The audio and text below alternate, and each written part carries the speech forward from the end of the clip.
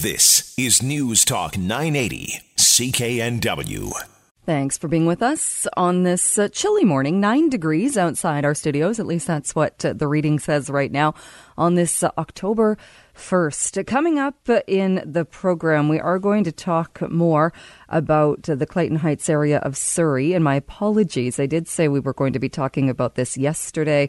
There was a bit of a glitch with the timing. We will be talking about this coming up this morning in about a half hour from now. This is an area where it's grown a lot in population, a lot because of basement suites and coach houses, and parking has become an issue. And because of that, some people are now facing eviction. So we're going to take a look at that neighborhood and see what can be done. And if people are evicted, where can they go? That's coming up. But also talking about those older condominiums and how some are considering selling. If you live in one of those older buildings, perhaps you've been approached by a realtor or a developer. I know a couple of people who their strata councils have come together and decided that, yes, we want to sell. We all want to sell because we can sell our condo units for much more than we would if we were selling them privately. You sell the whole building to a developer and move on. Not so easy, though, with others saying, wait a minute, this isn't just a piece of real estate that I'm looking at for the money. This is my home. This is where I want to live. I don't want to sell it to a developer.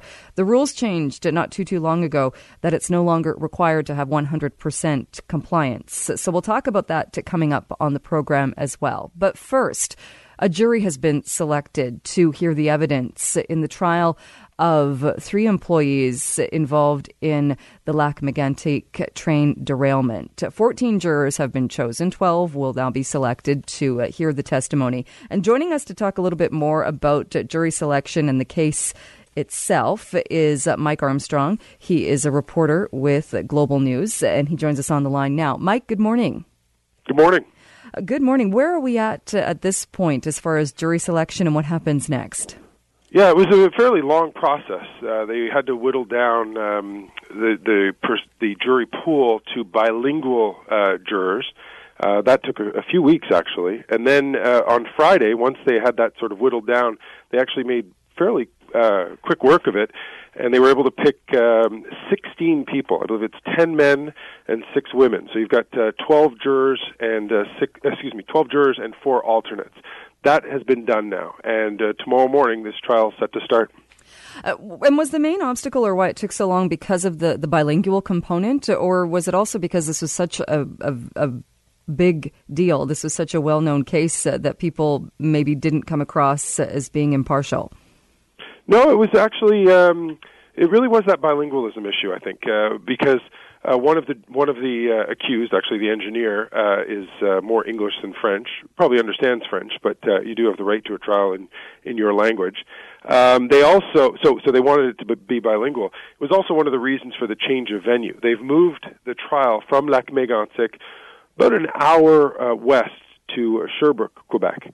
And that area has a sort of let's say, more bilingual people to pick from. So they were able to do that there. They would have had a lot of trouble finding enough Anglophones or people that speak English in Lac-Mégantic. It's very much predominantly French. All right. The 3 men, correct me if I'm wrong, is it 47 counts of criminal negligence? 1 for each person that was killed on that day. And if you speak to people from the town, they'll actually give you a different number because there are a couple of people that actually took their own lives in the years after the train disaster. So sometimes people will add 2 more to that 47, 1 or 2. There's an awful story actually about the person they consider the 48th victim. He was a firefighter who went into one of the buildings when they were pulling out victims, and he pulled out found his ex-girlfriend. And that gentleman, actually, a very young firefighter, took his own life about a year later. So in the end, there are 47 charges, as I say, 1 for each victim that was killed on that morning. And are there specifics, when we talk about criminal negligence, are there specifics as to what it's alleged the 3 men who are charged did or didn't do? Well, it's basically the Crown's going to argue that their actions are sort of what led to this. For example, Tom Harding, who was the engineer that night, didn't put on enough handbrakes, and also didn't do a correct test. So he left. He did 7 handbrakes on 73 railway cars, tankers. He put 7 on. The rule of thumb is generally 10% plus 2. So that would have been probably more. Well, certainly would have been more.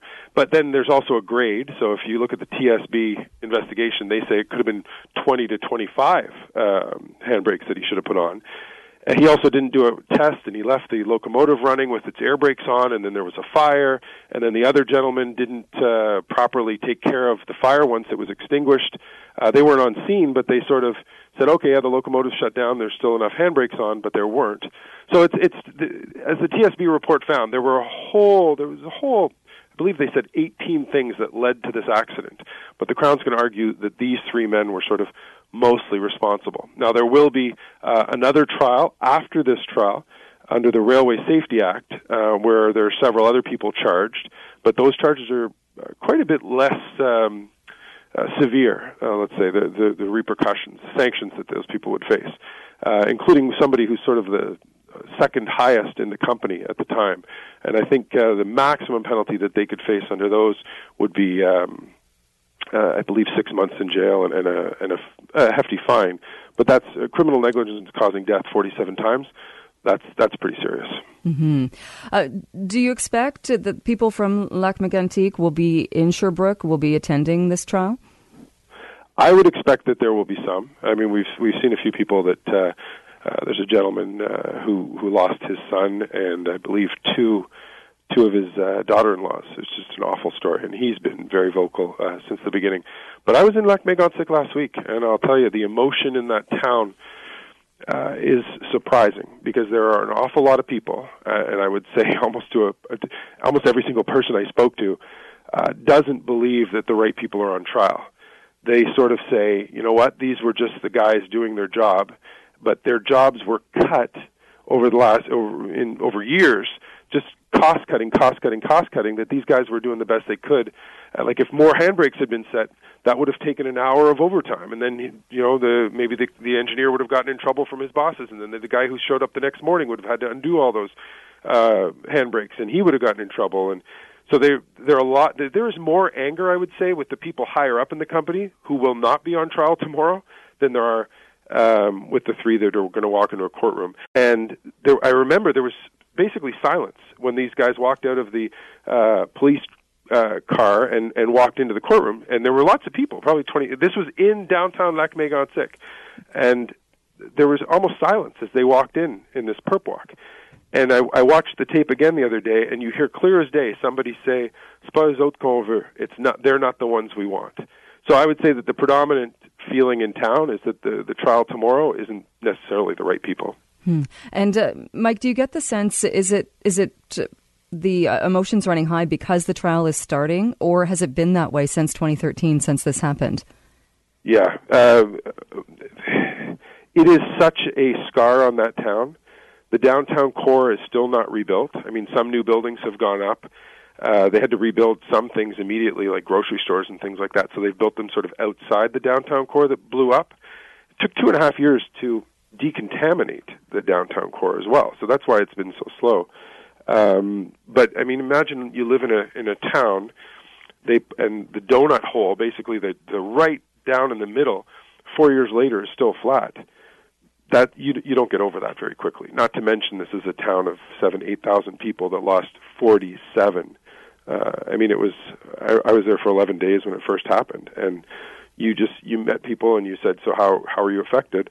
And they didn't say, oh, I lost a friend, or my friend lost a friend or something. They just went, well, I knew 7 people, or I lost a brother and 7 friends. Like, it was surreal to be there. Well, Mike, we'll have to leave it there, but appreciate you joining us today, and we'll look forward to your coverage of the trial and moving on from there. Thank you so much. Vancouver's News, Vancouver's Talk. This is News Talk 980, CKNW.